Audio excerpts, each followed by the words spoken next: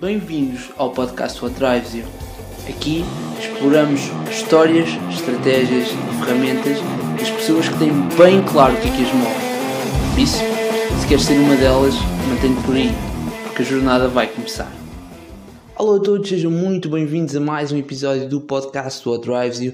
E esta semana tenho comigo a Sara Briganti. A Sara é uma das responsáveis pelo Plano Nacional das Artes, uma medida do governo para ajudar a que a população se aproxime mais, entre em contacto com o mundo das artes.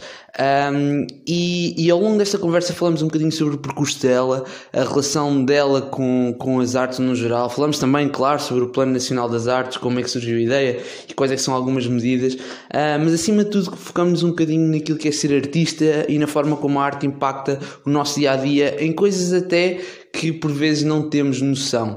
Foi uma conversa que eu gostei imenso de ter, ainda por cima, e começamos a conversa a falar um bocadinho sobre isso, ainda por cima num espaço como a Biblioteca Nacional. Foi uma entrevista espetacular, num sítio espetacular, e portanto eu espero que vocês gostem deste episódio. Antes de irem, só relembrar que em conjunto com a plataforma de Podcasts Portugal estamos a fazer parte de um evento que organiza uma série de angariações para esta questão do Covid-19. É um conjunto de podcasters e de podcasts que se juntam a fazer diretos todos os dias às 9h30, em que falamos um bocadinho sobre o podcast, mas acima de tudo estamos a dar conteúdo às pessoas e a pedir que elas de alguma forma contribuam para um crowdfunding que estamos a organizar para ajudarmos esta situação do Covid-19. E portanto passem pela plataforma Podcasts Portugal, pesquisem nas redes sociais, passem pelas redes deles para saberem mais informações, e sigam os podcasts que lá estão para terem acesso a esses diretos, está bem? Ainda um obrigado, claro, aos nossos patrocinadores, à Geração S+, um projeto que tem como objetivo mobilizar a população jovem para um estilo de vida mais saudável.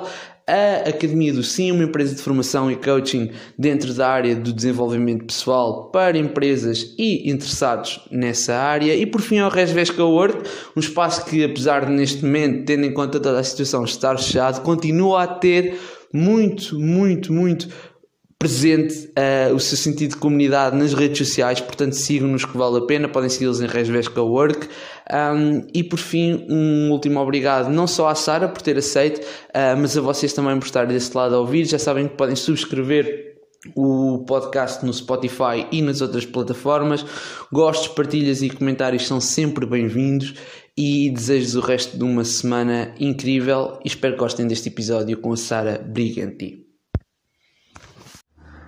Olá a todos, sejam muito bem-vindos a mais um episódio do podcast What Drives You. O meu nome é João Mateus e hoje tenho comigo a subcomissária do Plano Nacional Artístico, Sara Briganti. Sara, tudo bem contigo? Tudo ótimo. Ótimo, ainda bem.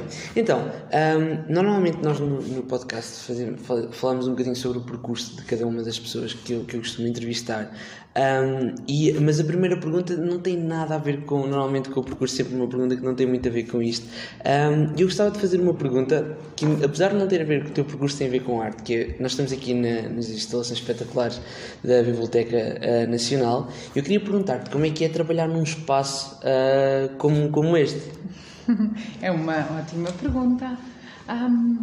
Nunca trabalhei numa biblioteca, se bem que gosto imenso de estar em bibliotecas. Acho que é um sítio, um lugar que me acompanhou a vida toda, diferentes escalas de bibliotecas. Nunca imaginei vir trabalhar nas instalações da Biblioteca Nacional, mas eu diria que é um sítio muito inspirador. Pensar que estamos nesse lugar do conhecimento do mundo, não é? E é muito bonito ver todos os dias as pessoas que vêm visitar a biblioteca, que estão aqui a fazer investigações. É um público muito plural, encontras muitas gerações, pessoas também com imagens muito diferentes, não é? A maneira de vestir, a maneira de estar, diferentes origens, muitas línguas também. E depois disso, há um outro aspecto que é mais emocional, tem a ver comigo, que é a Biblioteca Nacional tem um jardim em frente e também na parte de trás. E eu gosto muito de estar perto das árvores e da cor verde. Isso é raro numa cidade, portanto, esse aspecto gosto muito. E estás no sítio ideal, não é? Eu confesso que na altura, quando falámos sobre fazer o podcast e tu me disseste, não, sim, passas por lá para a Biblioteca Nacional, houve uma espécie de criança dentro de mim que acendeu, porque é um sítio que eu gosto muito e as bibliotecas também me acompanharam, e portanto acho que sim. Sabe, a minha primeira pergunta para ti é, onde é que começa a tua relação com a arte? Então, minha relação com a arte é quase como, eu diria, não existe um princípio. Acho que o princípio era eu, não é? Okay. Não consigo recuar a esse momento. Tenho uma imagem muito forte, uma memória de criança, em que eu estou a trabalhar com umas plasticinas numa mesa. E lembro-me muito bem do prazer que é a descoberta da plasticidade da matéria e do que é que as minhas mãos produzem a partir de uma matéria que não tem forma. E depois, a partir daí, acho que essa opção por desenhar, criar coisas a partir de matérias, umas que eu dominava e outras que não, foi sempre um desafio. Desde bordar, não é? Quando estava doente, a minha avó trazia-me de prenda uns paninhos e umas linhas e umas agulhas de bordar. Eu lembro-me de estar na cama, não é? Tipo com gripe ou assim, e estar a bordar e aquilo ser um prazer enorme. Tão bom.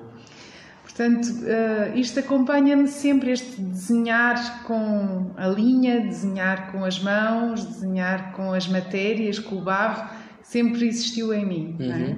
Até que se torna muito claro à volta dos 13 anos. Okay. Houve um programa de rádio que eu vi à noite, em que quem falava era o Henrique Caiate, um designer. E ele explicava, como nós estamos aqui a fazer hoje, o que era ser designer. E estamos nos anos 80, okay. Meados dos anos 80. Portanto, ser designer em Portugal, para quem não estava na esfera das artes, e a minha família não tem esse cunho, não vem não tem esse marco, designer era uma palavra estranha. Não sabias que podias ser algo que era uma profissão que não conhecias. Claro.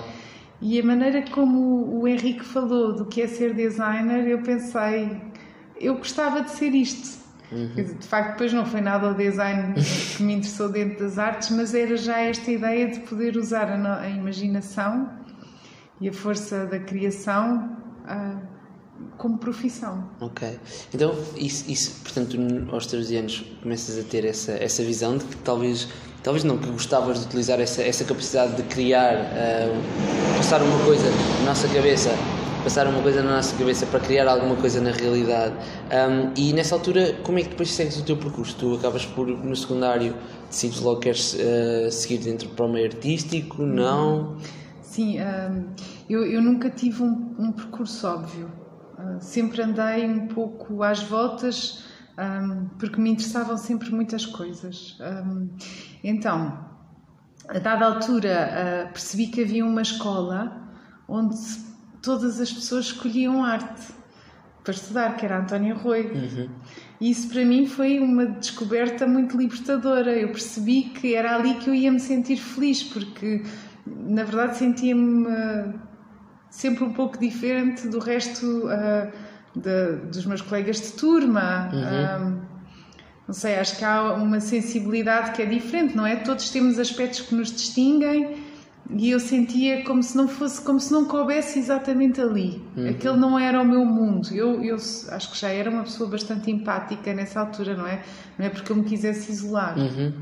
Tem a ver com uma questão de maneira de estar e de linguagem. E descobri que na António Arroio só tinham cursos de artes e eram cursos técnico-profissionais que nos permitiam até saber mais sobre determinada tecnologia. E linguagem artística. E como eu tinha na cabeça ser designer, e havia um curso de design têxtil E claro, atraía muito a questão da maneira como nos vestimos e como é que isso revela a nossa identidade. Pensei, vou experimentar. Ok.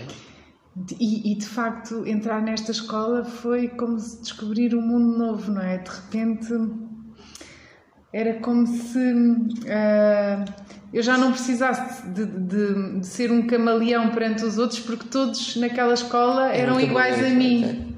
Sim. Okay. Foram 3 anos de absoluta felicidade e descoberta.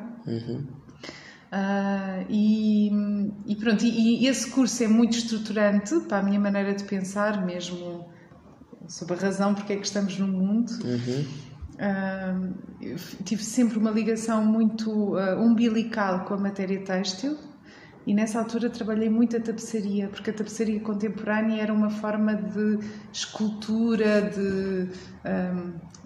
em vez de usar as matérias da escultura, podias fazer esculturas têxteis com tecidos. Ou então podias usar as cores e as texturas de uma pintura, mas fazê-la numa tapeçaria de parede, no mural. E havia muito trabalho que os meus professores me mostravam do norte da Europa, da América, a América do Norte e do Sul, também um lado mais antropológico que me fascinou muito nesta área, e portanto eu estava ligada com o mundo da tapeçaria contemporânea. Okay. Não havia essa possibilidade de ir para a tapeçaria contemporânea nas belas artes. Claro. Porque esse curso não existia, não é? Havia uma disciplina, tapeçaria, no curso de pintura. Pronto, e pintura era o que mais se aproximava daquilo que eu gostava de fazer. Pronto, e daí foi seguir o percurso normal. Depois achei que ia para a pintura e descobri que o meu mundo era a escultura, portanto acabei por tirar o curso de escultura. Ok. Antes de te fazer uma pergunta sobre a faculdade, deixa-me só pegar numa coisa que tu disseste. Aliás, em duas que eu acho que são fenomenais, que é, a primeira tem a ver com esta questão da sensibilidade, que na altura não tem a ver com tu não seres empática, porque és, mas tinha a ver com a questão de sentir que havia ali uma sensibilidade a nível de linguagem. E fazer-te uma pergunta, que é, tu sentes, e tu já tiveste contacto com imensos artistas, tu sentes que isso é uma tendência, as pessoas que trabalham no mundo das artes, independentemente da arte, serem pessoas mais sensíveis? Eu acho que todos temos características próprias, e acho que aquilo que escolhemos fazer na nossa vida tem muito a ver com o que nós somos. Até se diz que vais ser feliz na profissão que te permite desenvolver aquilo que te fazia feliz quando eras na tua infância. Se escolhesse uma profissão onde tu possas fazer aquilo que era o teu lugar da felicidade na infância, essa é uma boa escolha.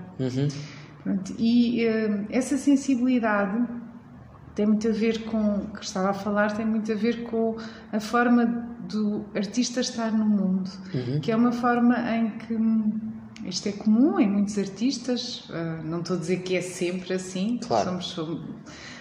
Estou a generalizar, mas o artista tem sempre que olhar para o mundo com muita atenção. Esta atenção é que lhe dá um olhar diferente, com todos os sentidos, de todas as maneiras, não é? Com o olhar, com a audição, mas também com as emoções. E depois tudo é processado. E essa linguagem que é visual, emocional, tátil, olfativa, torna a informação muito densa e que cá está, é muito diversa. Eu acho que a sensibilidade do artista também tem a ver com essa sua capacidade de perceber o que está à sua volta de diferentes formas. E relacionar-se com o mundo também desta maneira única. Ou seja, um artista pode achar que a melhor maneira de passar uma ideia não é falando sobre ela, mas gerando um movimento ou fazendo um som. Então é muito importante que quem educa, os pais, os professores, quem perceba isto, que os artistas têm outras maneiras de se exprimirem no mundo. E isso muitas vezes já vem desde a mais tenra infância. Claro. Já tem a ver com o nosso ADN. E o que estás a dizer faz-me todo sentido, porque ainda, apesar de não ter sido desde a infância, eu ainda hoje digo que há certas coisas que eu não consigo dizer, mas consigo tocar na guitarra. Acho que isso acho que é comum ao meio artístico e aos artistas essa questão. Outra coisa que tu também disseste antes de irmos à faculdade foi que te soube super bem quando entraste na escola Arroio, e de repente estás por ti rodeada de uma comunidade de pessoas que pensam como tu. E essa é a minha segunda pergunta no que toca aos artistas, que é: até que ponto é que qual é a importância da comunidade no papel de um artista? Eu acho que a comunidade pode ser muito libertadora, porque o artista tendo estas maneiras menos óbvias de se exprimir no mundo, ou menos habituais de nos encontrarmos, isso é muito inibidor, porque há sempre aquele medo do ridículo, ou achar-se que quando somos nós que somos diferentes de todo o resto da comunidade, se calhar somos nós que estamos errados, não é? Há uma espécie de falta de confiança e alguma ansiedade que isto de ser diferente gera em cada um de nós. E de repente encontrar-me num espaço que era a escola, não é? Onde todos estávamos a aprender, todos éramos da mesma geração, todos da mesma idade, estamos a descobrir um mundo ao mesmo tempo e descobrimos-lo através dos nossos sentidos e das nossas expressões, sem filtro, porque podíamos não ter filtro. E de repente ouvias música no corredor da escola, havia performance, havia exposições tipo pop-up, não é? Não estava, as conversas, os livros que líamos, as inquietações que tínhamos. Isso era estar em comunidade, nesta comunidade de interpretação e de pensamento, que nos permitia não ter vergonha. Aliás, pensar, afinal eu não estou errado, não é? Afinal eu estou certo. Há pessoas que pensam como eu. Sim, claro. E estas escolas têm essa virtude de juntarem muitas pessoas que para pensar precisam de dançar, por exemplo. Para pensar precisam de compor música ou tecer, que era o meu caso. E portanto nós já não somos os esquisitos, somos normais. Exato, fazemos parte de uma. Eu acho que isso é sem dúvida uma das dificuldades que eu acredito que alguns artistas, principalmente numa fase mais tenra, digamos assim, sentem, é precisamente essa, é o facto de, a partir do momento em que nos assumimos com essa identidade, com a identidade de artista, começamos a acreditar numa série de coisas e a ter uma série de comportamentos que se calhar as pessoas que estão à nossa volta não se identificam assim tanto, e daí a comunidade ser uma questão que tal como tu, eu concordo que seja extremamente importante. Deixa-me fazer-te uma pergunta. Tu entras para a escultura, não é? na faculdade. Fala um bocadinho sobre isso. Como é que foi a tua licenciatura e esse percurso? Sim. Eu acho que foi também uma descoberta, não é? Eu acho que aprendemos sempre muito com os nossos colegas, não é só com os professores ou com os técnicos ou mestres, como depois tens nestas áreas, tens aquelas pessoas que tomam conta das oficinas e que são mestres da madeira, da pedra.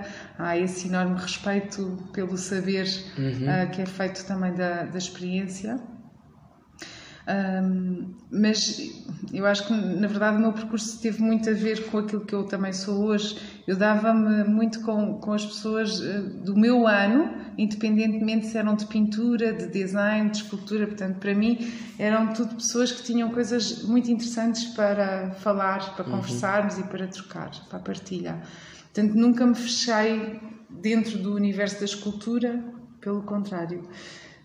Também todas as disciplinas teóricas, que são muito importantes num curso destes, para mim foram, também investi muito nelas, porque também me interessava muito conhecer a história da arte, perceber como trabalha um crítico de arte, antropologia, mesmo museologia. Essas cadeiras todas acho que são anatomia, que era dada por uma médica e que nos mostrava como é que o sol faz curtir a pele e como é que isso se revela em termos gráficos nas nossas rugas. e que nos permitia desenhar melhor o rosto de uma pessoa com mais idade ou mais exposta a adversidades. Como é que as rugas quebram no rosto, por exemplo. Esse conhecimento mais científico é super importante para o artista quando está a desenhar. As aulas de modelo nu são sempre muito interessantes para quem não está no início, não é? Depois é normalíssimo, mas no início é quase estranho. Claro. Portanto, eu diria que foi muito feliz, foi mesmo esta possibilidade de estar sempre a descobrir qualquer coisa de novo. Mas essa também é a minha atitude perante a vida. Portanto, eu aproveitei da Faculdade de Belas Artes tudo aquilo que pude. Independentemente de ter melhores ou piores professores, da escola ter mais ou menos condições, porque basicamente tinha muito poucas condições, era uma escola muito pobre, hoje está um pouco diferente, mas isso não me fez tirar menos proveito. O que é que tu achas que há em ti, que ainda assim, que há em ti que te faz ter essa necessidade de ir explorar o máximo de coisas e absorver o máximo de informação e de inputs possíveis? Eu acho que isso é a adrenalina do desafio. Ok. No outro dia houve um episódio engraçado que foi o Paulo Pires do Val. Estávamos nós conversamos muito porque estamos sempre a pensar em conjunto e eu faço muitas perguntas, porque essa é a minha atitude, a minha maneira de estar no mundo. E ele dizia: podes tirar a escola da professora, mas nunca podes tirar a professora de dentro da Sara, porque a dada altura no meu percurso também dei aulas muito tempo. E é isso, é esta vontade. Eu acho que um professor tem sempre esta vontade de ir mais longe, de saber mais para poder se questionar mais, mas também partilhar mais o que conhece. E isso tem a ver comigo, não porque sou artista ou deixo de ser, mas porque é a minha maneira de estar no mundo. Eu acho fascinante tudo o que o mundo tem para me dar, seja sobre literacia do mar, ciência quântica ou arte contemporânea. Ok. E já agora falaste aí no teu percurso a questão do ensino, que eu queria ir antes de irmos aqui ao Plano Nacional. Como é que foi a tua experiência a lecionar? E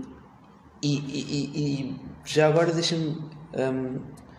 porque imagina, há certos artistas que são excelentes artistas e que depois, quando chega o momento de transmitir conhecimento, há uma barreira que eles não conseguem propriamente quebrar. E depois tens outras pessoas que conseguem fazê-lo muito bem. E eu ia-te perguntar, porquê é que tu achas que isto acontece? E no teu caso, qual dos dois é que foste? É verdade tudo o que tu disseste, João. O facto de nós sabermos muito não quer dizer que desejemos ou queiramos transmiti-lo, ou até às vezes é uma questão de não conseguir. Conseguir, sim. Não é porque não se sabe, mas porque não se tem essa capacidade de encontrar as formas e as palavras para o fazer. É uma coisa que de certa forma está quase tão inconsciente que é difícil trazer o consciente para ensinar, não é? Sim, ou simplesmente não nos sentimos confortáveis a fazê-lo, não é a nossa praia, como se diz, não é? O Ken Robinson tem um livro muito bonito, chama-se O Elemento, e vem daí o cunho desta ideia de estar ou não estar no nosso elemento. Para mim, a linguagem oral é o meu elemento também. E isso foi uma descoberta que fiz assim um pouco aos trambolhões, não sabia que ia encontrar isso. Para já, porque comecei a dar aulas logo no 4º ano da faculdade. Nós já tínhamos a licenciatura feita, desculpem, o bacharelato, e já podíamos dar aulas. E eu queria emancipar-me, queria sair da casa dos meus pais e achei que podia dar aulas e fazer o curso ao mesmo tempo. Porque sempre fui muito de fazer muitas coisas ao mesmo tempo. Pronto, e com efeito foi isso que aconteceu. E, portanto, eu descobri, dar aulas era a única profissão que eu podia ter, que me desse capacidade para me emancipar, em termos financeiros. E, portanto, comecei a dar aulas e gostei imenso. Foi assim uma descoberta também, tive bons professores comigo, bons colegas a ajudar-me. Entretanto, eu fui terminar o curso a Bruxelas, fui fazer um mestrado em Bruxelas. Foi uma experiência incrível para mim, muito revolucionária. E quando voltei para Portugal, também tinha que encontrar emprego. E na altura escrevi cartas para muitas pessoas, tinha perdido a altura dos concursos, portanto não podia dar aulas, e houve uma carta que veio de volta, teve resposta, que foi do Centro Cultural de Belém, a dizer que estavam a constituir uma equipa de monitores de serviço educativo. Eu nem sabia o que era ser monitor, é uma palavra estranha, até hoje é estranho, não é? Monitor é uma coisa da televisão, não é? Monitor da televisão, o ecrã. Exato. Ou então pensamos nos monitores de campos de férias. Mas monitor de museu e serviço educativo, não... estava muito curiosa. E aí começa a minha entrada para o mundo dos museus, a fazer aquilo que nós chamamos as visitas guiadas. Mas para mim era uma experiência incrível, porque eu estava a falar do trabalho e do processo criativo de artistas com obras incríveis para poder falar, que o CCB fazia, o Centro Cultural de Belém fazia exposições de topo com artistas nacionais e internacionais que nos permitiam ir mesmo fundo dentro da obra de cada artista e da maneira como ele desenvolve o seu processo criativo. E a primeira vez que fiz uma visita foi um episódio muito hilariante, porque eu estava a ser testada, era uma espécie de teste, eu nunca tinha feito nada parecido, portanto fartei-me de estudar o trabalho do João Penalva, que era quem tinha uma exposição, e recebo um grupo de idosos, e esse grupo veio ter comigo e disse: muito bem, mas nós queremos fazer a visita com o Rui Moreira. Porque o Rui Moreira é que nos faz sempre a visita e nós gostamos muito de si, claro, tem um ar muito simpático, mas não queremos que seja a Sara a fazer de guia. E eu fiquei, bem, mas eu tenho que fazer isto porque é o meu teste e senão não arranjo este emprego, que era importante para mim. E então foi tudo convencer aquele grupo que vinha com uma agenda própria, queria fazer a visita àquela exposição, mas pela mão de um guia com quem já tinha uma relação empática. Portanto, foi convencê-los primeiro a descer comigo para a exposição e depois mostrar-lhes que eu poderia relacioná-los com a obra de arte tão bem quanto esse meu colega, que eu nem conhecia. E, portanto, tudo aquilo foi um desafio. E, ao mesmo tempo, estava a minha coordenadora a olhar para mim a ver se eu fazia bem as coisas. Portanto, foi um desafio para muitas pessoas e para mim mesmo também. Portanto, e no fim acabou aquilo tudo em que os elementos do grupo diziam: bom, agora já podemos fazer com a Sara Barriga e com o Rui Moreira as visitas ao CCB. Portanto, e a partir daí isso foi mesmo o meu elemento, falar sobre arte. Ok. E portanto eu o que é que eu faço nos anos seguintes? Desenvolvo sempre uma espécie de vida dupla entre os museus e a mediação, e sobretudo inicialmente muito na área da arte contemporânea, e ao mesmo tempo estou sempre a dar aulas nas áreas das artes. Quer dizer que foram algumas das disciplinas que deste? Nós nas artes damos um bocadinho tudo desde história da arte, geometria descritiva, desenho, educação visual, educação tecnológica, enfim, oficina de artes, enfim, tudo. E ainda dei aulas na Antónia Rui também, de design têxtil, da oficina de tecelagem. Como é que foi essa experiência? Voltar ao sítio onde tinhas... Muito bom. Foi muito bom. Tinha os meus colegas como... os meus professores passaram a ser meus colegas.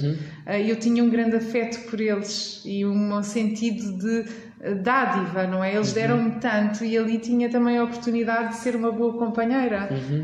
E trabalhámos juntos. Portanto, eu trabalhei 5 anos com eles e foi maravilhoso. E aquela escola é maravilhosa. Muito para todos os proto-artistas. Pronto, e depois esse percurso todo foi muito entre dar aulas, toda a educação artística e depois estar nos museus e perceber como é que se faz a passagem de conhecimento da arte contemporânea, que é muito codificada, tem uma linguagem própria, e o público que tem vontade para saber mais, mas não tem a chave para decifrar esse código, não é? Ou pelo menos para decifrar e também às vezes só para se ligar, não é? Para não dizer, eu isso também fazia, pelo menos explicar o que é que ali está de extraordinário, para que as pessoas sintam que através desta mão que os guia, desta voz que os guia, sintam admiração pelo trabalho de um artista. E não recusa. Portanto, esse era sempre o desafio. Como é que eu, no fim desta visita, consigo aproximar estas duas partes, que é a obra e o seu público? Sentes que, e agora chegando ao Plano Nacional das Artes, sentes que o objetivo com o plano é um bocadinho também esse, de ligar as pessoas àquilo que é a arte e a importância que ela tem? Sim. É mesmo isso. Quando recebi este convite também foi outra grande surpresa na minha vida, porque eu estava há 7 anos e meio, ou 8, no Museu do Dinheiro, não é? Que é um museu que faz parte da sua tutela, é o Banco de Portugal. Tinha sido um convite que me tinham feito para gerir a instalação deste museu, pensar este museu a vários níveis, museológico, museográfico, de mediação com os públicos, de programação, de gestão. E portanto, foram 7 anos a construir o museu e a pô-lo vivo, a fazer com que fosse um museu muito vivo e segundo tudo aquilo que eu acredito, muito acessível. E quando o Paulo Pires do Val me liga a convidar-me para ser subcomissária deste plano, no fundo trabalhar com ele, eu não estava nada à espera, não é? A minha carreira estava a ir por outro lado. Mas eu, olhando para trás, parece que o Plano das Artes foi um convite que tem tudo a ver com o puzzle da minha vida. Voltar a um lugar onde eu já tinha estado antes, muito ligado à arte e à arte contemporânea, porque no Museu do Dinheiro o tema central não era a arte, claro, como imaginas. Não estar diretamente ligado aos museus, mas muito ligado às pessoas, e nos museus interessaram-me sempre as pessoas e os públicos, e fazer qualquer coisa. O Plano das Artes, no fundo, está a cumprir a Constituição Portuguesa, quando ela diz todos temos o dever de fruir, todos o Estado tem que nos dar essa oportunidade. E mais, a nossa Constituição vai mais longe e diz todos devemos ter as condições para criar, se assim o entendermos. Portanto, este plano já se fundamenta em 3 pilares: acesso, fruição e produção. Mas também com os direitos, não é? Também vêm os deveres, não é? Claro. E esse dever é o de não só fruir, mas respeitar. E às vezes dar o benefício da dúvida e perceber o que é que está ali, não é? Fala um bocadinho sobre esse respeitar. Em que sentido é que... No sentido em que em quase tudo na nossa vida a primeira impressão nem sempre é correta, não é? Às vezes julgamos muito o trabalho artístico porque tivemos uma primeira impressão negativa. Quando a arte usa um código mais estranho, e a arte usa muito a estranheza como uma forma para captar a atenção e para ter um impacto. Nós não podemos recusar. Essa talvez às vezes é a primeira reação, mas devemos questionar-nos porque é que está ali, o que é que o artista está a transmitir. Marcel Duchamp que dizia que a arte era como um murro no estômago, que o artista dava um murro no estômago do espectador, do visitante. E é um pouco isso, às vezes a arte abre-nos os olhos para determinadas circunstâncias, para fazer-nos ver o mundo de uma outra maneira. E esse respeito é devido ao artista e ao trabalho que ele produz. Não devemos ter um olhar simples, reducionista, mas sim um olhar interpretativo e crítico sobre o que ali está. E o trabalho do Plano Nacional das Artes, no fundo, é este, é o de aproximar as pessoas das diferentes formas da arte, para que percebam que a arte faz parte da vida e lhe deem valor. Porque se eu for perguntar, João, qual é que é o valor de uma música para ti, tu não consegues quantificar esse valor. Claro. Tu podes dizer, para mim vale muito, não é? Nós queremos, no fundo, que as pessoas possam ter cada vez mais noção de que se vivessem sem arte e sem artistas, o seu mundo era muito cinzento. As cadeiras que estamos sentados foram desenhadas por um designer. Quando ligamos a rádio, gostamos de ouvir música, seja que tipo de música for, não é? Gostamos de ler um livro, gostamos de vestir-nos com um fato que tem a ver connosco, não é? Portanto, a arte está à volta de todo o nosso dia-a-dia. A arte é vida. Não é nada que seja desligado de... Claro. E há outra metáfora que também usamos muito para explicar isto, que é a ideia, a fábula da cigarra e da formiga, não é? Em que há uma moral da história que nos diz que a formiga é que está do lado certo, não é? Exato. Ela é que vai sempre trabalhando ao longo do ano, claro, para conseguir ir acumulando aos poucos e poucos a sua poupança e sobreviver. Mas eu digo sempre que como é que a formiga trabalha tão bem, como é que ela trabalharia da mesma forma se não tivesse a cigarra a cantar para ela? Nesta ecologia, todos temos o nosso lugar. A formiga trabalha melhor porque está embalada pela canção da cigarra. E a cigarra, se fosse fazer o que a formiga faz, não o faria bem. Mas porque o papel dela é outro. E não quer dizer que seja mais árduo ou menos árduo do que o trabalho da formiga, porque criar pode não ter uma expressão física grande, mas é muito duro. Extremamente. É quase relacionar-nos muitas vezes com os nossos demónios e com os nossos deuses. E depois expô-los para os outros dizerem o que quiserem, não é? E depois, sim, exatamente. E depois ter a coragem de manifestar essa criação e estar sujeito à avaliação de todos. Isto é duríssimo, tão duro quanto o trabalho da formiga. Portanto, no fundo, nós queremos dizer, não há aqui um lado certo, nem uma moral, nem uma maneira enviesada de olhar para a história. Temos que olhar para a história sempre de diferentes perspectivas. Claro. Ok. E diz-me uma coisa, o Plano Nacional tem esse objetivo de aproximar as pessoas da arte, e como é que vocês estão a pensar fazer isso de forma a conseguirem realmente mobilizar as pessoas para isso? Então, essa foi a grande questão que tivemos aqui quando nesta sala estávamos a tentar preparar este plano. Como é que íamos conseguir fazer isto de uma maneira... agora já não se pode usar esta palavra, que é como se contaminasse, mas eu estou a falar numa perspectiva muito positiva, de um contágio muito positivo. Pensámos no seguinte: não podíamos concentrar as medidas do plano num vetor, num agente da sociedade.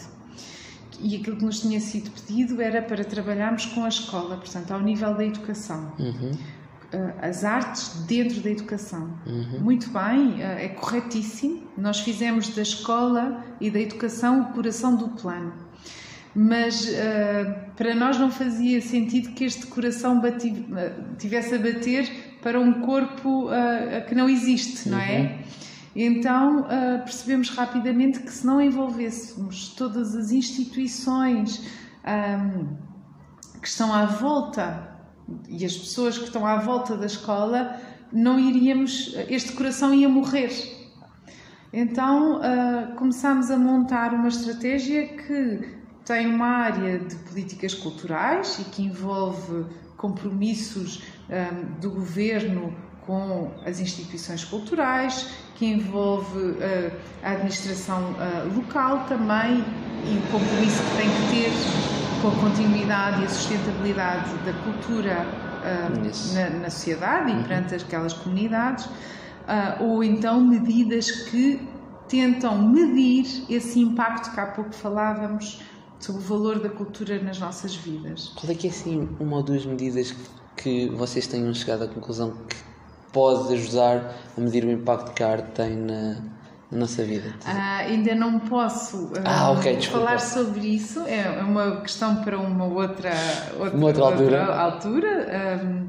Mas porque estamos a desenvolver esse trabalho com o ISCTE, com sociólogos, e portanto interessa-nos muito perceber quais são os critérios para cada área que nos permitam, mas o exemplo que dou é tão simples quanto isto. Se eu for a um centro de saúde e nesse centro de saúde ele tiver pintado com uma cor tranquila, eu tiver acesso a livros ou houver uma música de fundo que me ajuda a tirar o stress num momento que pode ser menos tranquilo para mim. Se for com o meu filho e ele também tiver a oportunidade de escutar uma história por um contador de histórias, então o impacto cultural destes centros de saúde é elevadíssimo. E no fundo só estamos a ajudar as pessoas a viver de uma maneira mais integrada e mais bem resolvida com as situações de vida, com o seu momento de vida naquela situação.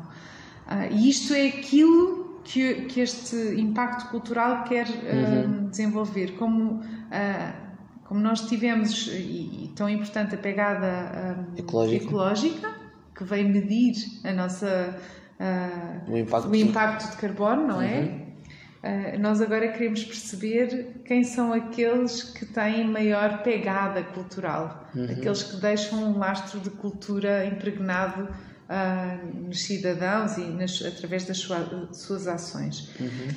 Mas há pouco falava que a escola é o coração, pronto, e de um lado, não é, temos o cérebro, os braços, este lado da política cultural, depois temos um eixo todo para trabalhar a capacitação de todos aqueles que vão trabalhar connosco, ou seja, estas pessoas que vão pôr o plano das artes em ação em todo o território têm que connosco saber passar estas mensagens. Portanto, queremos dar a oportunidade para que todos estes agentes também possam fruir mais cultura, para que possam falar da cultura e das artes a partir da sua própria experiência. E por fim temos uma área toda dedicada ao acesso e à educação, onde trabalhamos com as escolas, com as juntas de freguesia, com os meios de comunicação social. Ok. Deixa-me fazer uma pergunta, porque tu estás tão dentro disto que se calhar há coisas que são automáticas para te ligar, mas para quem está de fora, quando tu falas ainda há pouco de quererem equipar agentes que depois passem essa mensagem, quem é que são esses agentes que depois vão disseminar, digamos assim, o plano nacional? Então, nós estamos a trabalhar essencialmente, pronto, assim o core, são os professores, todos os mediadores, todas as pessoas que têm a profissão de mediar a arte e a cultura, ou que podem ser mediadores socioculturais, não é? E querem saber mais sobre outras áreas da cultura. Numa segunda fase do plano, podem ser médicos, podem ser outras profissões. Nesta primeira fase ainda estamos naqueles que seriam mais próximos, portanto, professores, mediadores e depois os artistas.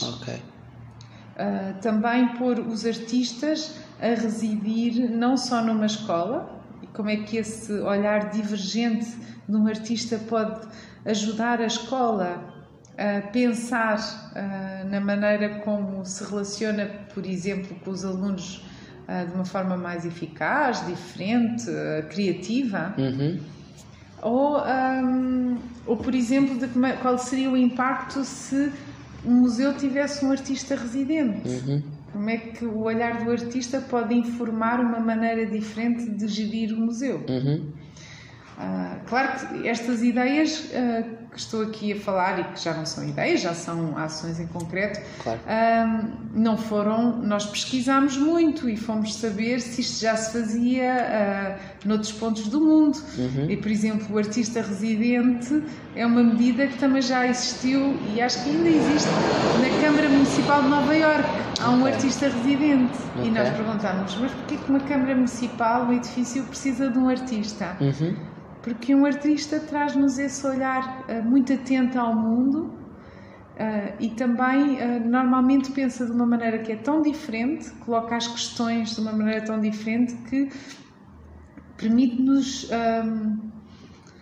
ter uma outra visão, olhar para a frente com uma outra visão. Claro, trazer uma mudança de paradigma, digamos assim, àquilo que é o dia-a-dia. Além dessa medida que eu sei que vocês têm do artista residente, quais é que são assim mais 2 ou 3 medidas que vocês têm no plano que acho pertinente partilhar? Tenham esse impacto. Olha, a nível autárquico, da gestão autárquica, temos uma medida muito importante que está agora a ser planeada mais ao detalhe para entrar em ação ainda este ano, que se chama Plano Estratégico Municipal, mas que reúne a cultura e a educação. Portanto, não é um plano estratégico só para a cultura ou só para a educação, isso já existe. Muito bem, nós queremos que seja pensado um plano estratégico que junte estes dois vetores e monte uma estratégia comum. E para isso é preciso formar os técnicos, ouvi-los, mapear os territórios, porque no plano nós nunca trabalhamos nada sem um mapa de Portugal ao lado, isso é muito importante. Sentir que a presença do plano em todo o território nacional, e inclusivamente também estamos nas ilhas, ligar os parceiros desse território, portanto, quem faz um plano estratégico precisa de conhecer o terreno, quem é que está a operar nesse terreno e de que forma, e o que é que torna esse território único, e a partir desse mapa então definir uma ação concreta num tempo determinado e com os recursos e alocar os recursos que são necessários para o fazer. Pronto, e isto é uma medida muito importante do plano, de no fundo trabalhar com as câmaras municipais para que se trabalhe mais no planeamento, num planeamento estratégico. Depois há, por exemplo, dentro das medidas da capacitação, toda a Academia Plano Nacional das Artes, que é uma espécie de grande portfólio de cursos de formação para docentes, mas que podem também participar educadores de museus, mediadores socioculturais, artistas, e que envolve a fruição de obras de arte e a reflexão pedagógica e didática sobre esses referentes. Ou então, por exemplo, proporcionar um olhar transdisciplinar sobre um mesmo objeto. Estou aqui a pensar, por exemplo, numa formação em que estamos a trabalhar sobre a obra de Almada de Negreiros e a matemática. E a pergunta é: será que a fruição da obra de Almada de Negreiros nos ajuda a perceber determinadas equações matemáticas? Será que essa outra forma de olhar o mundo, que une as disciplinas, as integra e não as separa, ajuda o aluno, a criança, o jovem a aprender? E nós acreditamos que sim. Nós acreditamos que o conhecimento deve ser alicerçado na vida, e a vida não é fechada em gavetas disciplinares. A vida também é plural, não é? Não se pode dizer que ao cozinhar só estamos a usar uma disciplina, estamos a usar a química, a física, claro. A saúde, a emoção, os sentidos. Às vezes o sentido estético, não é? O sentido estético. Outras vezes o sentido prático. Tudo na nossa vida, claro, é uma integração de conhecimentos de várias áreas. E nós acreditamos que uma escola que seja aberta a este ponto vai conseguir dar mais relevância às aprendizagens e dar mais sentido a esta relação entre o aprendiz e o conhecimento e depois também quem ensina. Portanto, esta medida também é muito importante. Dentro das medidas do terceiro eixo, da educação e acesso, sem dúvida que o artista residente é uma medida que ajuda a construir na escola algo de diferente, algo surpreendente também. Ok, desculpa interromper-te, mas como é que vocês tinham pensado essa medida no sentido, como é que isso se iria manifestar? Tem alguma coisa já... Nós já temos alguns artistas a iniciar o projeto da sua residência. As escolas, para fazerem parte do Plano Nacional das Artes, só têm que nos escrever um e-mail a dizer: eu gostaria de participar. Não há concursos, não há candidaturas, nós trabalhamos com o desejo de querer pertencer a esta iniciativa. Depois a escola tem que, connosco, identificar, a partir de um diagnóstico, uma questão que gostasse de resolver, uma circunstância que pode ser única, mas normalmente gostamos de nos focar em problemas, em levantar uma situação que gostaríamos que fosse sujeita a uma mudança, porque a mudança permite-nos aferir se chegámos lá ou não, o processo. Claro. E então, isto chama-se o Projeto Cultural de Escola. É um projeto que parte desse desafio, dessa circunstância problemática, envolve a escola, mas envolve também um conselho consultivo, ou seja, este conselho consultivo é um conselho que vai convidar o diretor ou o mediador do museu mais próximo a vir à escola, o técnico da cultura para a escola, um artista daquela comunidade na escola, um artesão, um pai, alguns alunos. No fundo, queremos que a decisão sobre o projeto que se está a desenvolver seja uma decisão colegial. E uma das decisões que este projeto tem que tomar é se gostariam ou não de ter um artista residente. Se o artista residente vai ajudar ou não a acelerar a resolução deste desafio. E quando coloca essa questão, pode identificar alguém que acha que tem uma linguagem que depois permite resolver a questão, ou dizer-nos só: nós gostávamos que um artista viesse ajudar-nos a pensar sobre esta questão. E eu posso dizer que há questões tão diversas como a escola tem um problema de ruído no refeitório. São coisas muito prosaicas, não é preciso ser algo de extraordinário. Como é que um artista pode ajudar esta escola? Bem, pode ajudar mostrando que no mundo há diferentes rituais sobre este momento especial de comer em conjunto. Pode mostrar a gastronomia, mas ele pode mostrar a cultura através da gastronomia. Pode olhar para o design do espaço e perceber que, arrumando as mesas e as cadeiras de outra maneira, pode usar o som como uma forma também de dissuadir o ruído. A luz, o cenário. Pode trabalhar ao nível das artes performativas toda a maneira como os funcionários falam com os alunos. Portanto, a arte pode encontrar aqui muitos caminhos para resolver o problema do ruído no refeitório. Mas muitas escolas têm-nos levantado uma outra questão, que é uma questão muito importante no país, que é o êxodo dos jovens. Os jovens estão na escola nas regiões mais rurais, mais do interior, até terminarem o secundário, vão para a faculdade e depois muito poucos regressam. Então as escolas estão a trabalhar connosco aquilo que nós chamamos o amor ao lugar. O sentido de pertença.